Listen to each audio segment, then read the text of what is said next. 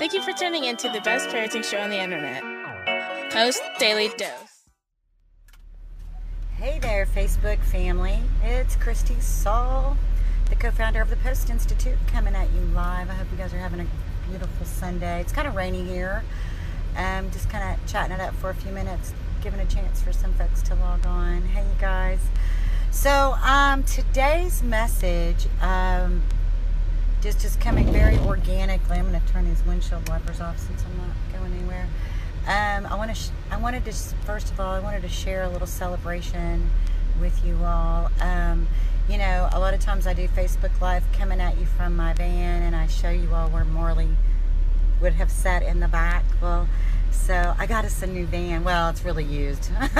Okay, it's super used, but she's going to be parked right next to me in the passenger seat, and she's going to be able to push a button that will allow this ramp to unfold and the door to open all by itself. And so what it made me think of is, because Marley is mobile by wheelchair, hey Kirsten, hey Stefan, because Marley's mobile by wheelchair, it invites me to think about every little step it takes to accomplish certain things. And it also, there's certain things that she's not been able to experience, because when you travel through the world by walking, you experience things very differently. It also means that Marley has a very beautiful and unique perspective of the world. And so it's something that I really have to honor. And so your kids have very unique perspectives of the world. They've experienced things you've never experienced from a perspective you've never experienced it. So, you know, just let that sink in and just give us all a little love and grace for one another, right? So anyway, let me just break this down for you. Every van we've had before, Marley could not enter or exit the van without my assistance. Every single van. So how many kids, think about this, by the time your kids, like maybe 4 or 5 years old, they're opening the car door, getting in the car, putting their seatbelt on, right? Then they get a certain age and they sit in the front seat. All of these different things are preparing them for the possibility of driving. So in order for me to prepare my child for the possibility of driving, the first thing I needed to do is I needed to get a vehicle where she could be in the passenger seat, so she could be mimicking in her mind what I'm doing, so that she could get used to the world coming at her from this different position. So, you know, she watches from the back and she gives us maps and she participates. She was participating before, but this is going to elevate her ability to participate.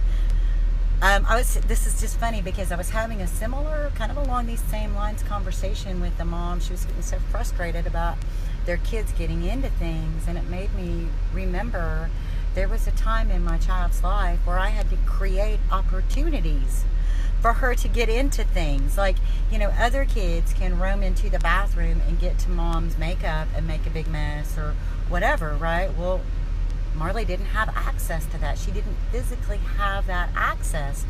And there's so many things that can happen in development through the process of just learning and exploring and discovering. So I just wanted to come at you and share our exciting news. So my brother helped me remove the front seat. I just brought the van home last night, and hopefully today, even though it's a little bit of a rainy day, Marley and I are going to get out. She's going to try out her new wheels. And let me just tell another part of this story. When I was looking online for vans, this was the one I had seen, and I really liked a lot of things about it. But the thing is, let me see if I can show you guys. It's already converted, so it's got these hand controls. See, the thing is I can't just put Marley in behind the seat of a car, right? It's a specialized car. So her opportunity to learn how to drive is just now coming. When she saw this van online and that it had the hand controls already, she got really activated. It made her really stressed. It scared her, because I think she thought that we were going to skip these other steps, and I was just going to expect her to want to jump into the front seat and start driving, and that was so overwhelming.